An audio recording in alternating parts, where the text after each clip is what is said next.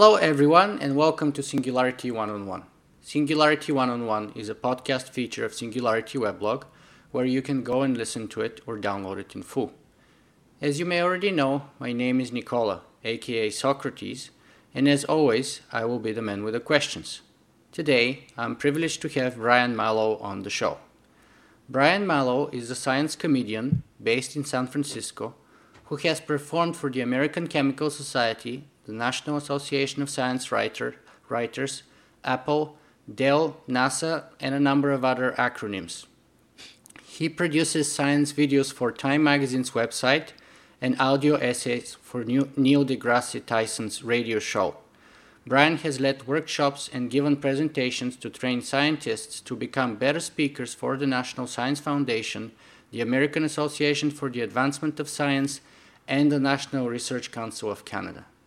So, without further ado, hi, hi Brian, and welcome to Singularity One-on-One. It's great to be here. Thanks for having me. Unfortunately, we don't have a brew on the show, but perhaps that's not a bad idea.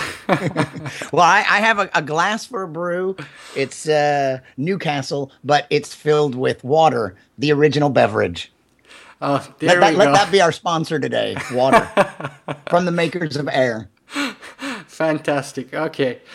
So let's start our interview by asking you this, Brian. Why call yourself science comedian? I mean, science is usually perceived to be a very serious thing, and comedy is quite the opposite. At least good comedy is quite the opposite. So is there any contradiction here? Well, I don't think so. But boy, you said a lot of interesting things in a short time there. I think comedy can be a serious thing, but that's almost an entirely different issue, because certainly a lot of comedians attack very important subjects, and we have social commentators. You know, some comedians might be more like clowns and entertainers, and I wouldn't even downplay the importance of that, of just entertaining and making people smile and laugh. But certainly a lot of our best comedians do a little more than that. They're social commentators. They're they have political opinions that they're vocal about. So it can be a serious topic, science and comedy. I mean, seriousness and comedy. But why I call myself a science comedian? Actually, it's because I was just already doing it. I started out as a comedian.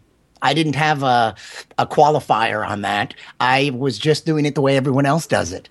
But because I've always loved science and been a geek, it informed the kind of comedy I did. So right from the beginning, mixed in with other stuff, as I was trying to find my own voice, as all artists do, I was really doing a lot of science comedy. It was always fun for me and most interesting to me to make science references, to attack certain weird topics that maybe were a little sciencey. And so that kind of stuff always informed my comedy.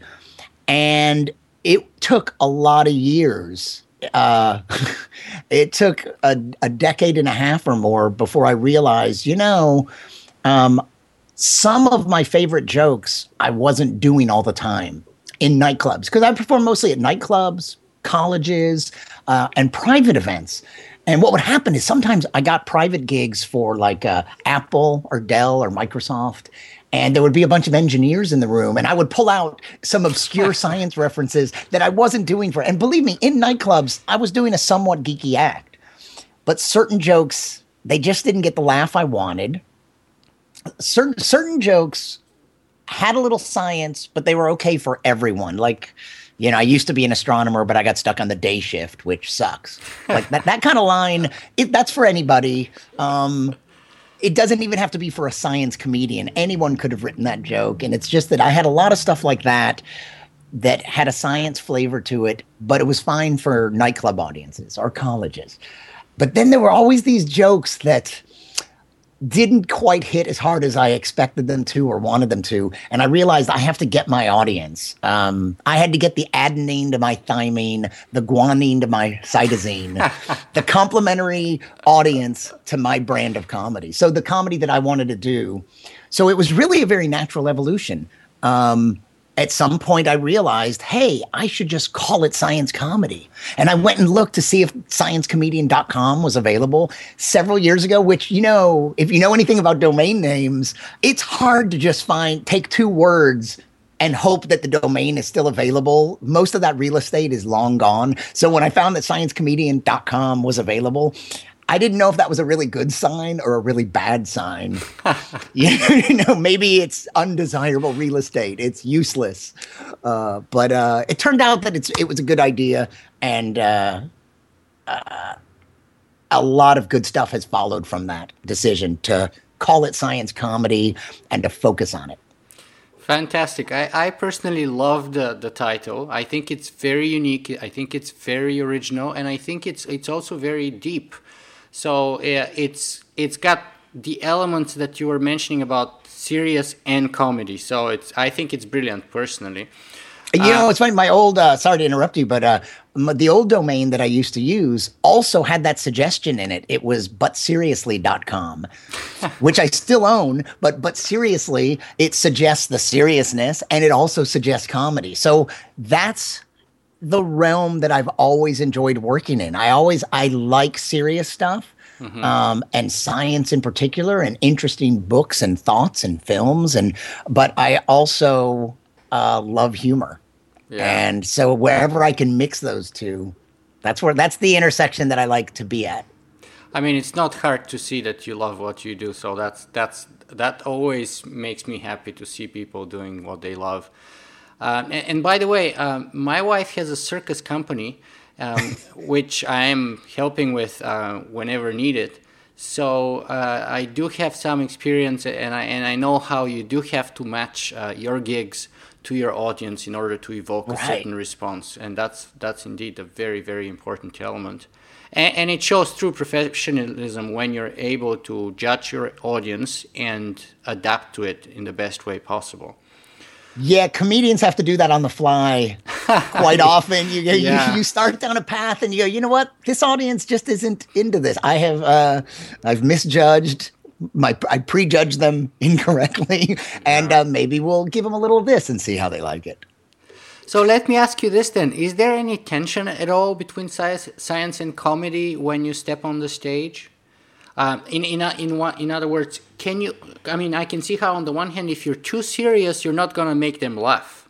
On the other hand, if you have the geeky audience, like you mentioned, the engineers at Apple or Dell or something, and you're too, not serious, then you can't also make them laugh. And I mean, is there a balance there that you find? Or how do you do it?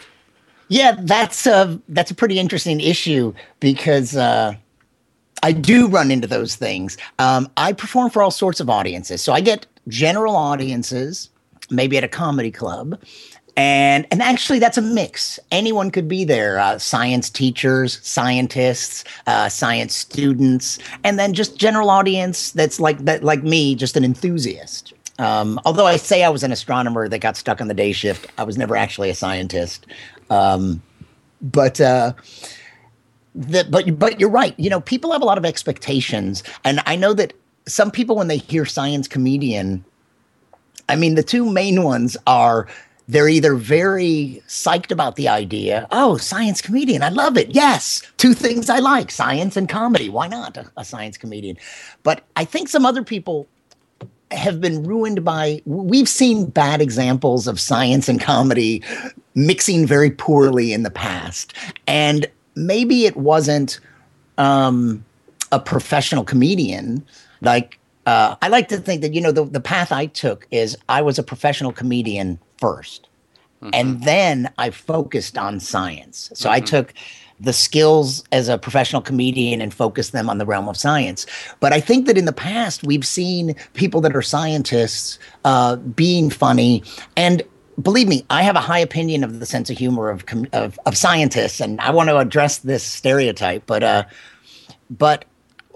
think we have all seen bad examples of someone who wasn't really a comedian and maybe didn't have a sense of humor or much of one, and that what passed for science comedy in the past, maybe the bar was set pretty low, and some people don't even think that it's going to be funny. And then there's what you said, which is people come, they want to be entertained, but if there's something I could say about the sense of humor of some scientists, sometimes it's very literal. So that you not only have to be funny, but boy, they don't cut you much leeway sometimes because they're geeks. Because and I say that as a geek, is that here's an example of I can't laugh at just anything. I remember when the B-1B bombers first came out, the stealth bombers, and there was a very common joke that I hated. I think the B-1s were the Lancers, actually, and the B-2 is the stealth one. Oh, the B-2. Okay, sorry. The B-2 then. The stealth bomber, there was this joke that I disliked for two reasons. One is that if you hear it from a lot of different people, then it's hacky, and we've heard it. But I never could get past the flawed premise. The joke was, hey, the B-2, the stealth bomber, they say it's invisible. Why don't we just say we built a bunch of them? Because it's invisible.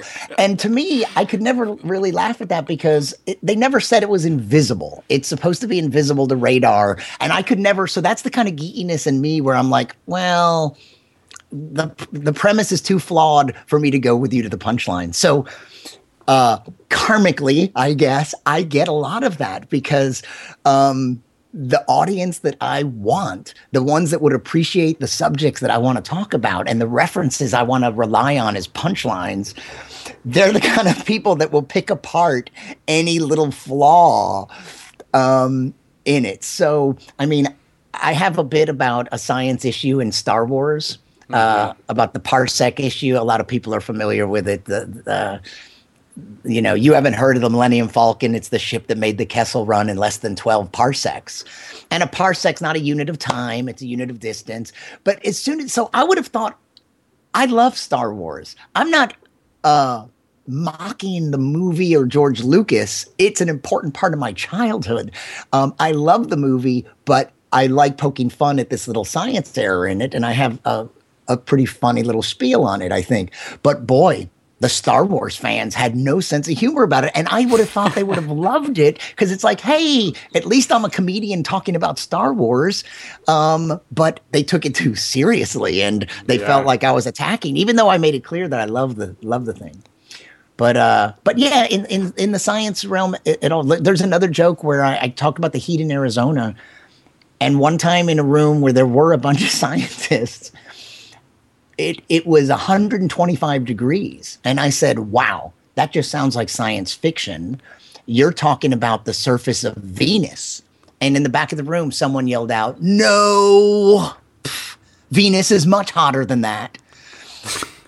And I knew that, but I was using a comedic device called exaggeration. Yeah. So my point there is just that it's kind of funny. It's like I need to be able to use exaggeration and I need to be able to stretch the truth a little. But when you're talking to geeks, sometimes they'll harp on you for that. And it's pretty hard to be funny and stick to absolute literal truth and not use any of these other tools of humor. Yeah, and that's why it's such an amazing accomplishment, because I think the best jokes are also very smart at the same time while being funny. And that's why it's such an accomplishment. And to have a little truth in there, yeah. Exactly. I do like to stick. I don't want to give out any misinformation. I do want my stuff to be scientifically accurate to the extent, and mathematically accurate to the extent that it makes sense.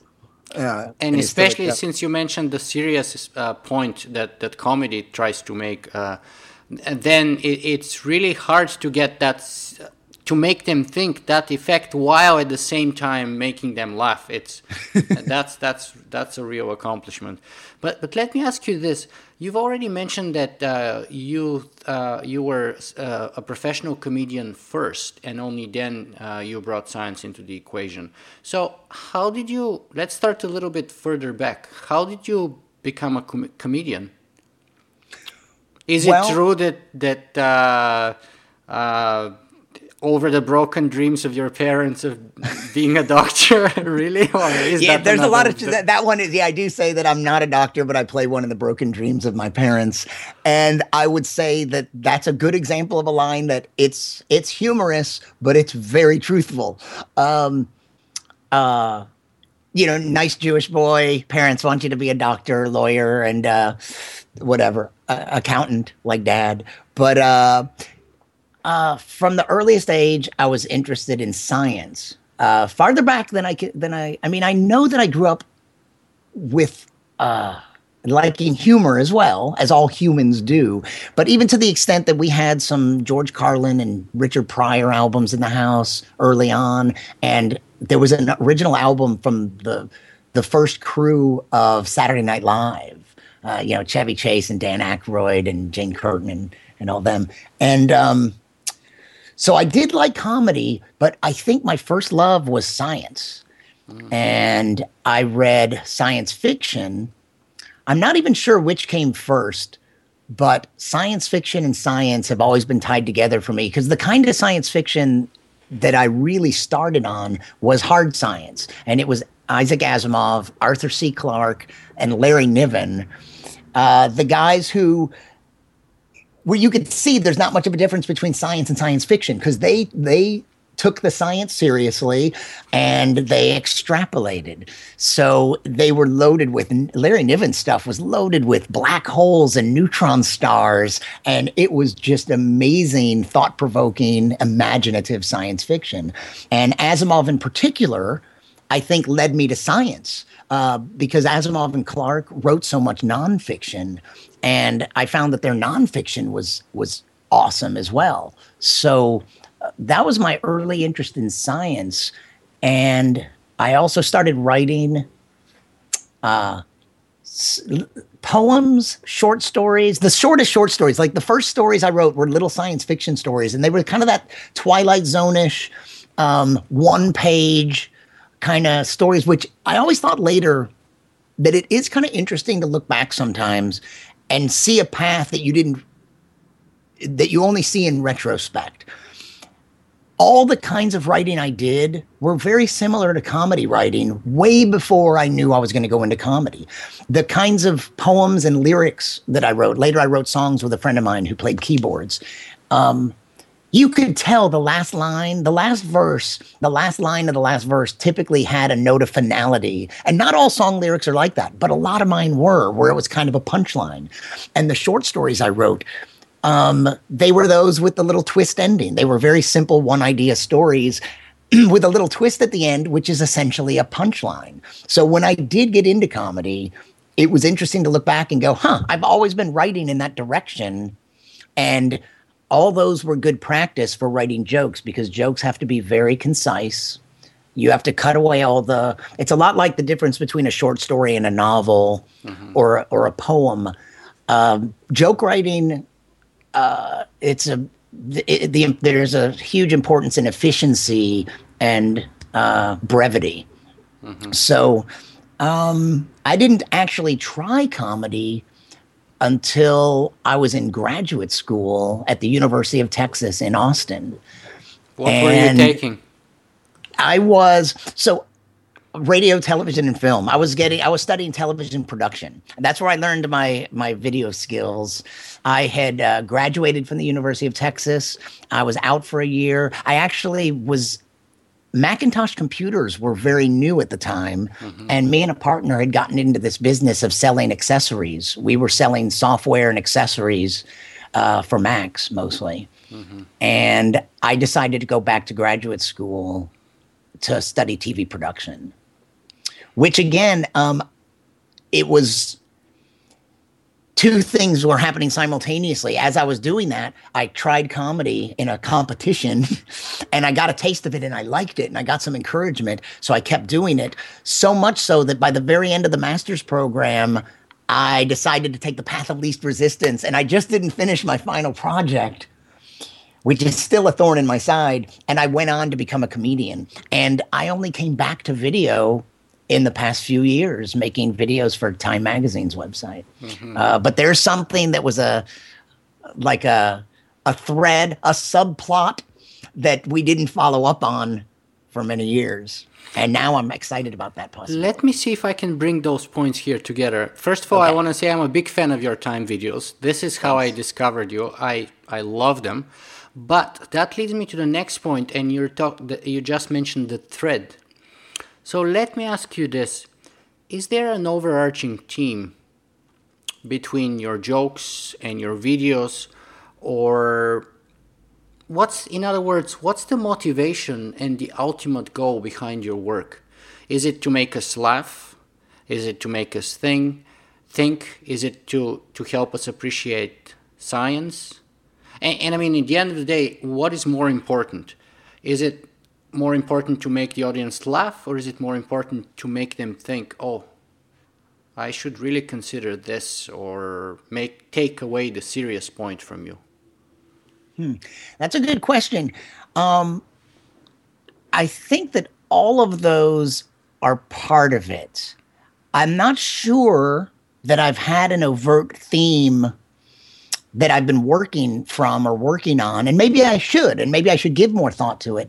But it's funny. Early on as a comedian, I was always told that I would be a good teacher. You try not to take that as an insult. You know, they see you perform comedy and they say maybe you should be a teacher. But there's always been something in me that has wanted to turn people on to interesting ideas, books, music, movies, but certainly ideas. When I come across an interesting idea or an interesting nugget of science, one that this has always fascinated me, and I don't have 100% confirmation on it, but it seems true. It's those kind of everyday things. It's that when you get out of a shower or a pool, that the reason you feel cold, it's like, why do you feel cold? Well, you're wet, but it's not as simple as that. It's my understanding that the water that evaporates, the water that's on our skin, as it evaporates, it's an endothermic reaction. It absorbs heat. It takes the absorption of heat to raise it from the liquid to the gas state. So that process of water evaporating from our skin, it draws heat from our body, and that's why we feel cold. Well, I love that kind of idea because it's something that is so under our radar that most of us don't think about it. Most people wouldn't give thought to why you're cold. Well, I'm wet. That's why I'm cold. But obviously scientists are able to, they have the imagination to think a level below that, go, well, wait a minute, there's actually a reason. And if I'm correct, and that is the reason, as I've been told, that I think that's fascinating. So there's always been something in me that loves to discover that. I've got an insatiable curiosity. And then once I find something like that, I don't know, I'm very compelled to share it with people. Similarly, I don't know, I like the idea of the sense of humor. I even like that phrase. I have a sense of humor. I do feel like I sense humorous potential that is about when other people maybe don't. And it actually kind of surprises me because if you're in a group of people, sometimes there's something that I think is the obvious next thing to say. So I say it. I'm thinking it's going to be funny, but it just seems obvious. It pops into my head. I don't know where it came from, but I say it and everyone laughs, which is a reaction of surprise. It takes them by surprise. It makes them laugh. And it's like, how come that seems so obvious to me? And, the same must be true of some of the writers that you've interviewed. In a way, not to belittle how much work they put into their writing, but a lot of it is inspired, and it's the way their mind works quite naturally. Lucky for them. Same with me. Some jokes I need to really work on, but a lot of times there's an inspiration there that might be the entire joke or take you pretty far. So that's an amazing, I love doing that. I love making people laugh. I love making people think. I'm not even sure that those are separate things. I think when you make someone laugh, you have made them think in a way that they weren't thinking. I've read a little bit about theory of humor, and it's a tough subject. I don't think we really know that much about it, and it's something I want to study a little more. But there's something about making connections that you didn't previously see that were not obvious. So when wordplay makes an interesting connection, or when any kind of joke makes you connect to things that you didn't previously connect, and we have this response of laughing, I think it's doing both. it's making you, that's the kind of jokes that I really like anyway. It's jokes that are really funny, but they also make you think. So that's what I would shoot for. I don't think that all my stuff necessarily does that. Some stuff is silly. But some stuff I like to turn people on to ideas. Yeah, and definitely. So if I can do a little of that. Definitely, you do that. I would venture to say that you do it more often rather than not, especially in your time videos, because you do raise some very interesting, what I would call deeper philosophical issues or humanistic issues pertaining to the human condition, etc. At the same time while making people laugh. So that's why I like them so much. But another thing that I find which is both kind of funny and serious about you, is your sort of a very interesting and what some would call geeky hobby related to insects. Can you tell us a little more about that, how it came to be, what exactly it is? Oh yeah, it's about insect photography, and by that I don't mean photographs taken by insects, which would be an interesting art form. You'd like to see things from their perspective. In fact, actually, I think most of the time I do strive to almost present that, because I do want to get down on their level. And it's a fun hobby that I've done for several years. I haven't really done much lately. I have a great domain, though. It's insectpaparazzi.com. I love it, too. And I do have just about a dozen pictures up there, and I dropped the ball. I put some up a while back, and I have hundreds, and I need to do more. But I'll tell you how I came to it. I always wanted to get into photography. I didn't have a long history with cameras, but I always felt like that's another thing I noticed things that I thought would make good. I thought I had a good eye of something that would make a good picture. And I finally got an inexpensive point and click digital camera several years back. And it happened to have it had a macro setting and it had a super macro setting. And it was sort of like Marshall McLuhan, the medium is the message. Just the fact that I had a macro lens made me go out and start looking for extreme close-ups to shoot, and textures of things. And I loved this. I love that. It can be very simple things and sort of abstract, but textures of things. And then plants are very obvious. Flowers, very easy to get a pretty picture of a flower, or a butterfly for that matter. Butterflies are kind of like the supermodels of the insect world. It's, you're almost guaranteed a beautiful picture if you got a beautiful bug. So I think it was that. I started looking for things. I started shooting plants. Sometimes there was a bug on the plant. And I'm like, hey, it's science and it's art.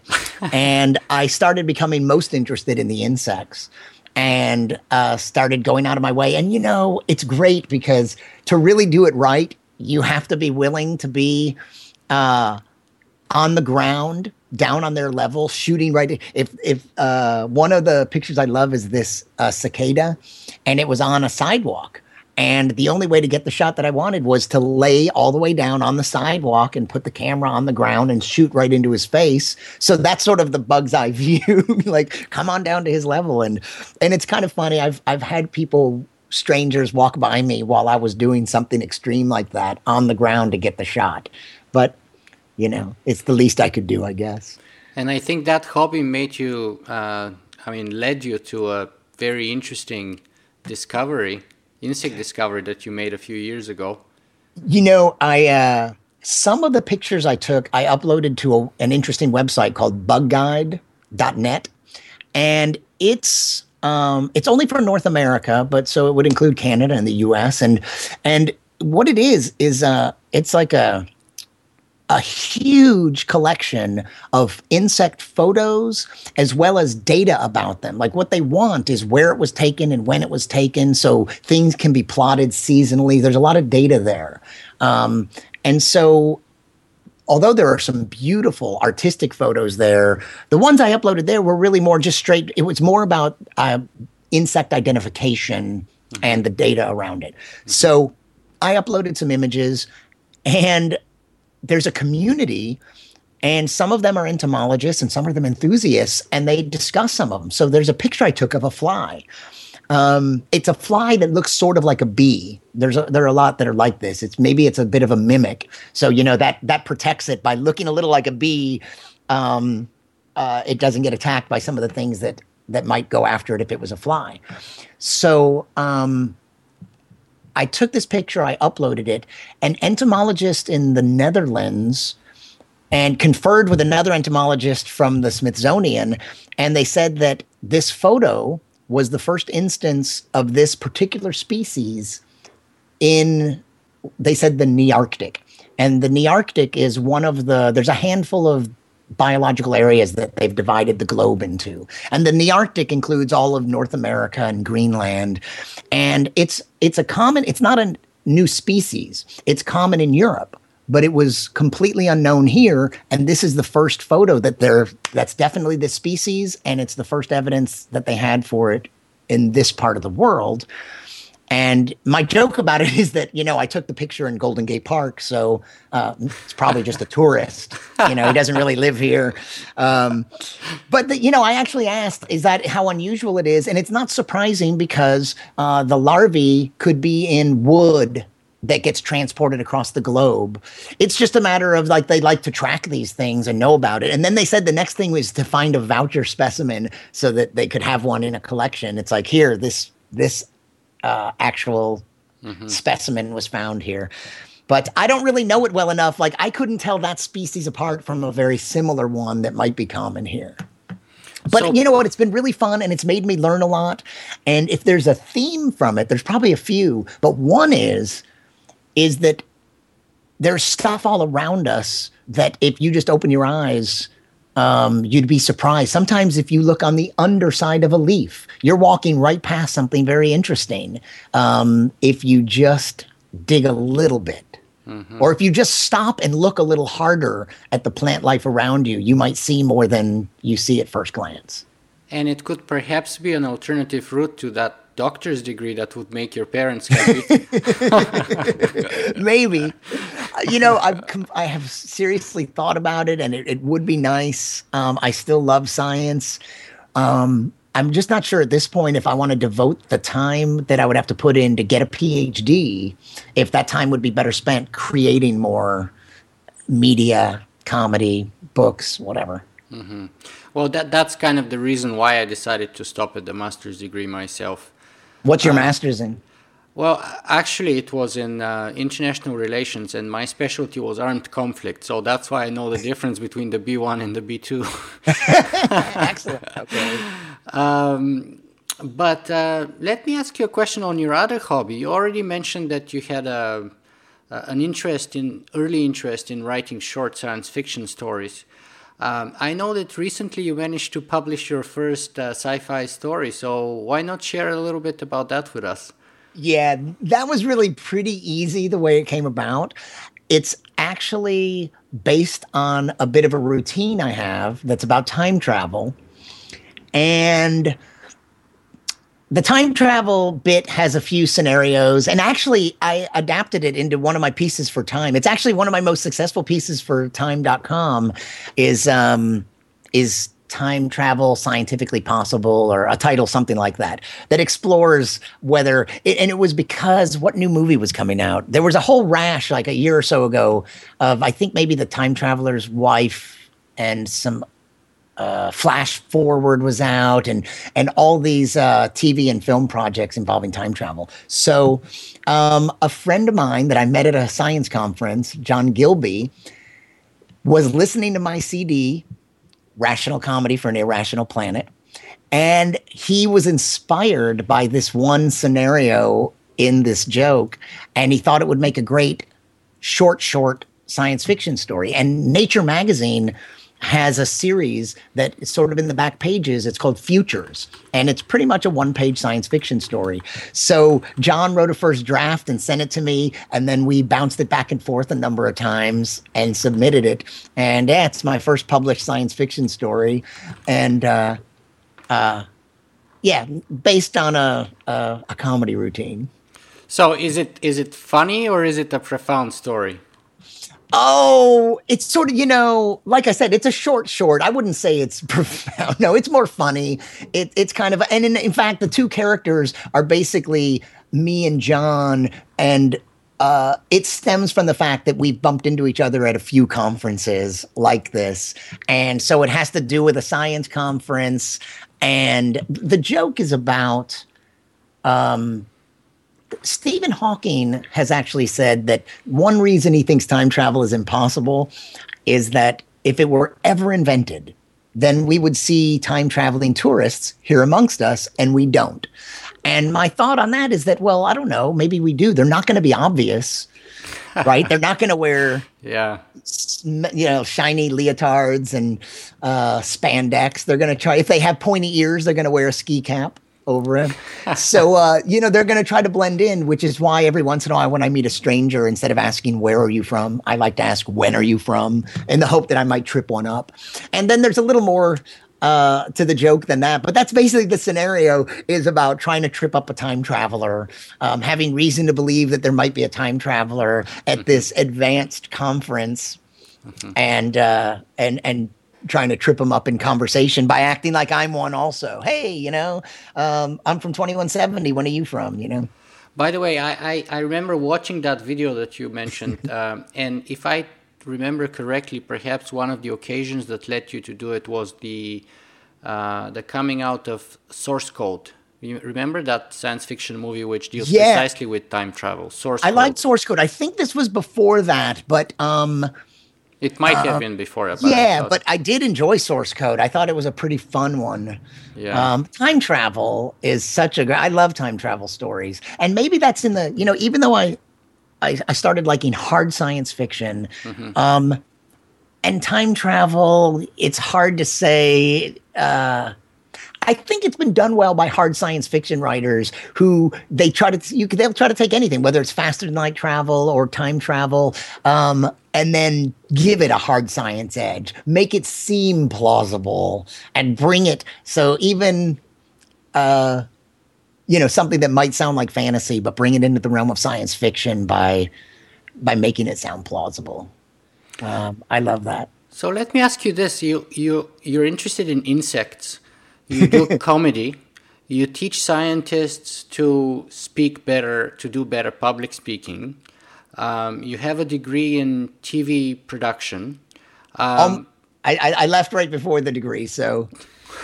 Well, you still took away the skills with you, clearly. I took the skills instead of the piece of paper, yeah. So what else? What other new projects are you working on other than all of that, which is a handful to begin with?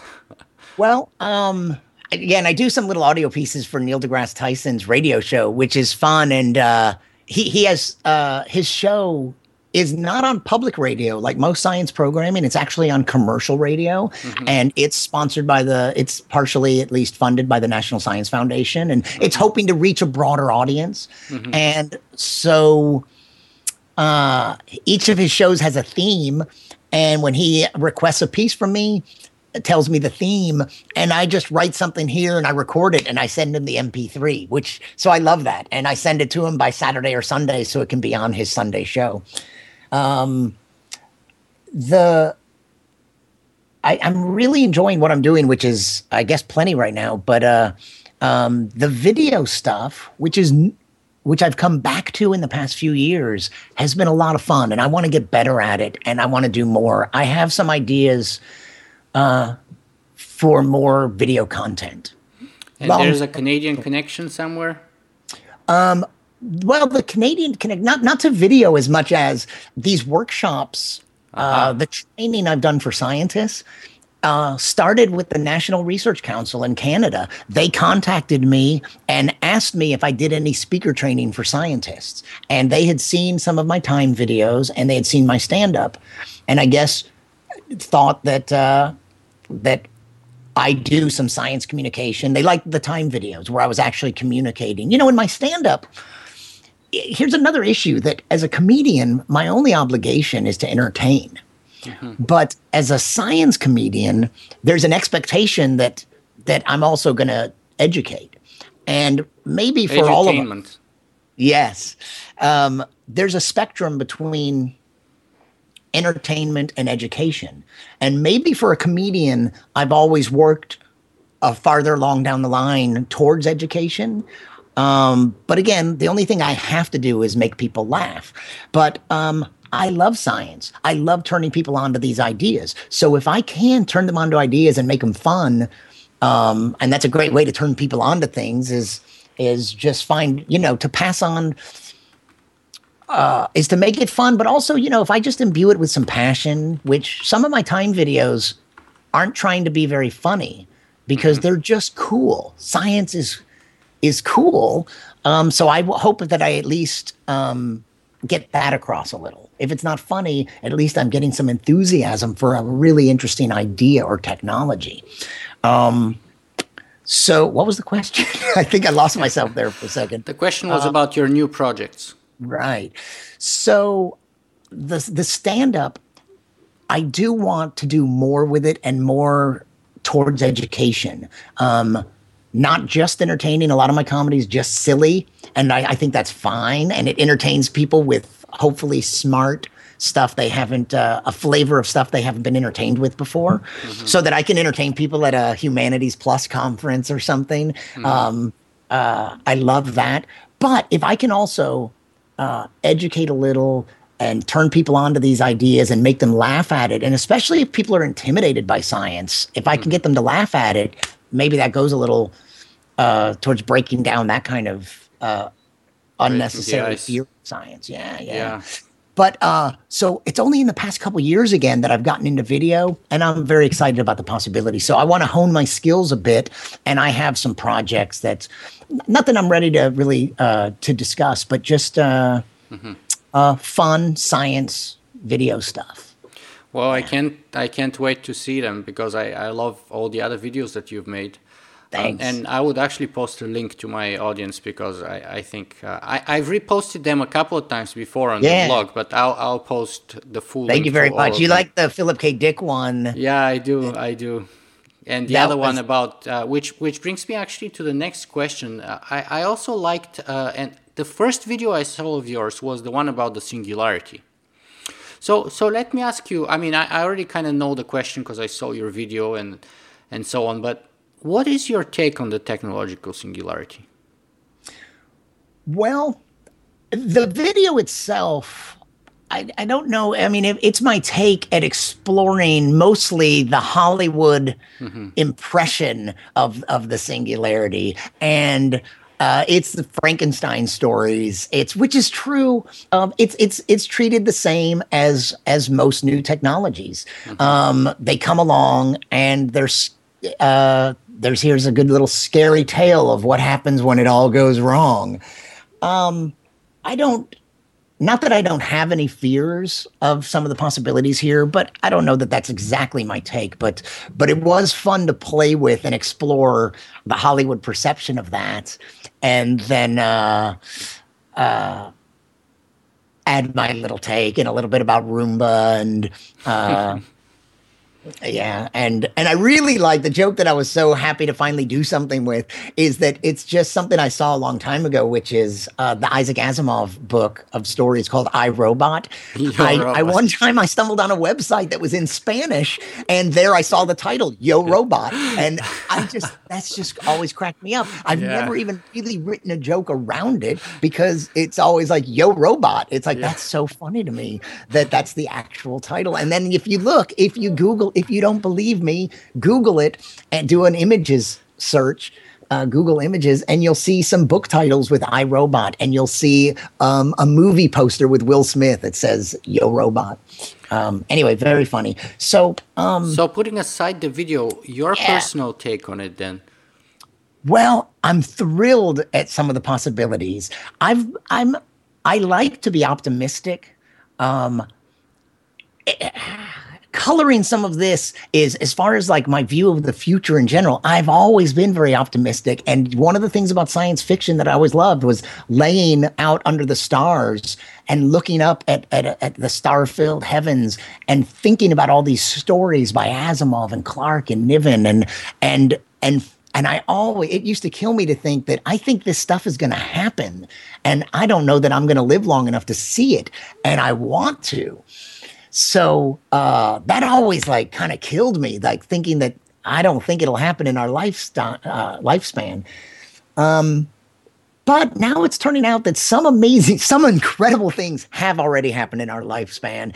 And the rate that things are, if we listen to Kurzweil, the rate that things are accelerating, in a couple decades, we might see some thrilling stuff, the kind of stuff that Charlie Strauss has written about and Greg Egan. I don't know. I don't have a firm opinion. I'm a little bit agnostic on this in terms of what I actually think will happen. So I'm a little fearful about the environment. I mean, I'm really concerned about climate change, and are we going to do something about that? But I think that whether we do or not, this rate of change in tech is going to accelerate. And I hope that it addresses longevity in time to save me, and at least extend my view a little farther into the future. Because I do think if we don't destroy ourselves, I think it's inevitable that I'm a very big fan of the manned space program. And I think it's inevitable that we're going to spread. That's all we've ever done. The whole history of evolution is about how we can't be contained and we fill every ecological niche. And I don't think a little thing like gravity or the vacuum of space is going to stop us for long. I think it's just one more lip of one more jar that we've crawled out of. We crawled out onto dry land from the ocean womb that we perhaps started in. And that was harsh enough. I think that it's inevitable that we'll spread. I do think that. So you said that you're not sure exactly if and what's going to happen, but let me ask you this way then. Ray Kurzweil is often criticized for being too optimistic. Yeah. What, in your opinion, is our chance of surviving the singularity if it were to happen? Now, I do know that you do keep a hostage in your closet as a bargaining chip, so which is your Roomba, for those who haven't seen the videos yet. But what do you think is our chance of surviving anything like that? I think it's a good question. And it's like, well, what would we have to survive? Do we have to survive the AI? The AI that we create or that comes into being in the Rob Sawyer books, that whether we create it intentionally or not. But you know what?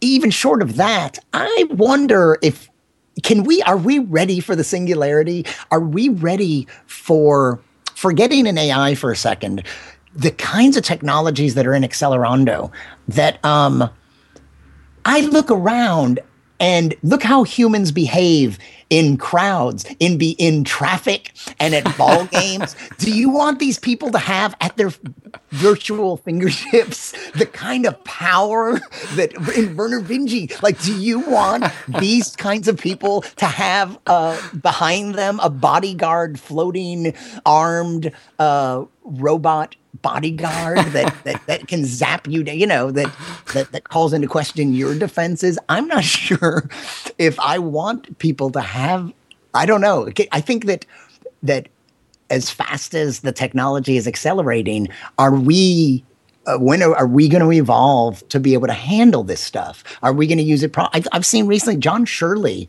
sci-fi writer, has a great piece in IO9 that came out in November that I just stumbled upon that's about the singularity. And I think that, people talk about, let's say we have cornucopia machines, and let's say we're, post-scarcity. I mean, we have yet to see an example where all the wealth gets shared properly. It's not properly distributed or evenly distributed.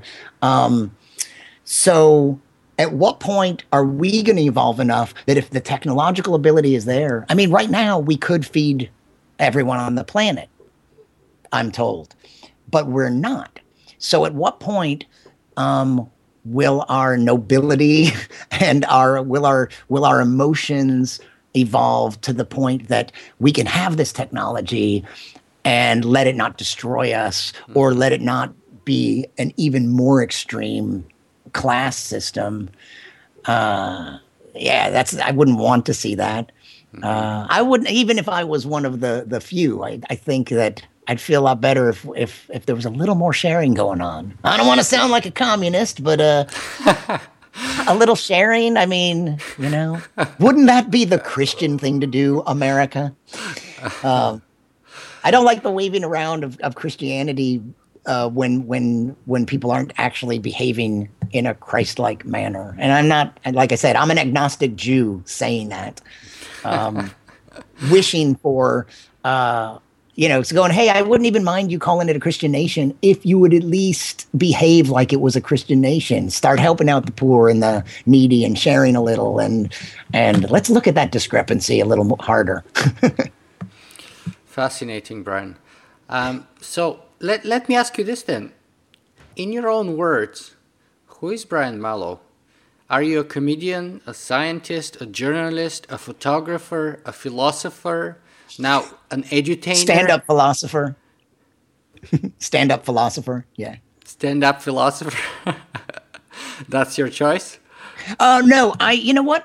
I like, is that all? Is that the whole list? It was a pretty good list there. I do like all of those. I've always had a problem with labels. I've never liked the labels except for on opaque packages because I want to know what's inside them.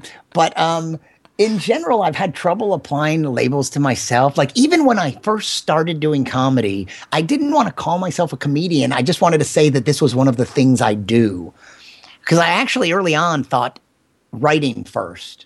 When I first started comedy, I thought I would write a book before I would get very far in comedy. And I've yet to write that book, but yet I will. Well, you just published your first short story, so the book there you is go. on the way. And that's a whopping 1 page. So how many do you need for a book? Just a few more of those, right? 200 of those. Yeah. Or, hey, I always liked, I went on, I told you I started with hard science fiction. Then later, Philip K. Dick became my favorite and stuff that wasn't necessarily hard science. And he wrote good 150, 200 page books, short little books. None of these Kim Stanley Robinson, great Werner Vinge. It's like, hey, I want to read something casual. How about a 700-page book by Werner Vinge? So I actually have finally started Deepness in the Sky. I absolutely love A Fire Upon the Deep. Mm-hmm. And it's like that. It's like I'm more likely to pick up a little Dick book than, but Vinge is so good. Yeah. So good. Immediately engaging. So as far as all those labels, I do like all of them. I like, I don't even feel like they're that different. I think what I am, and the only thing I like to do is I feel like I like to observe. I like to gather data, all this various input, and then process it through my brain, which has been shaped, as each of our brains has been uniquely shaped by genetics and environment. And then we process the information that comes into it and spit it out. And that's the only, I don't know that I have a lot of other marketable skills. And beyond this, it's like, this seems to be what I'm best at. I like to process this stuff, and what comes out could be a joke, or it could be a weird, thought-provoking idea, or it could be a photo.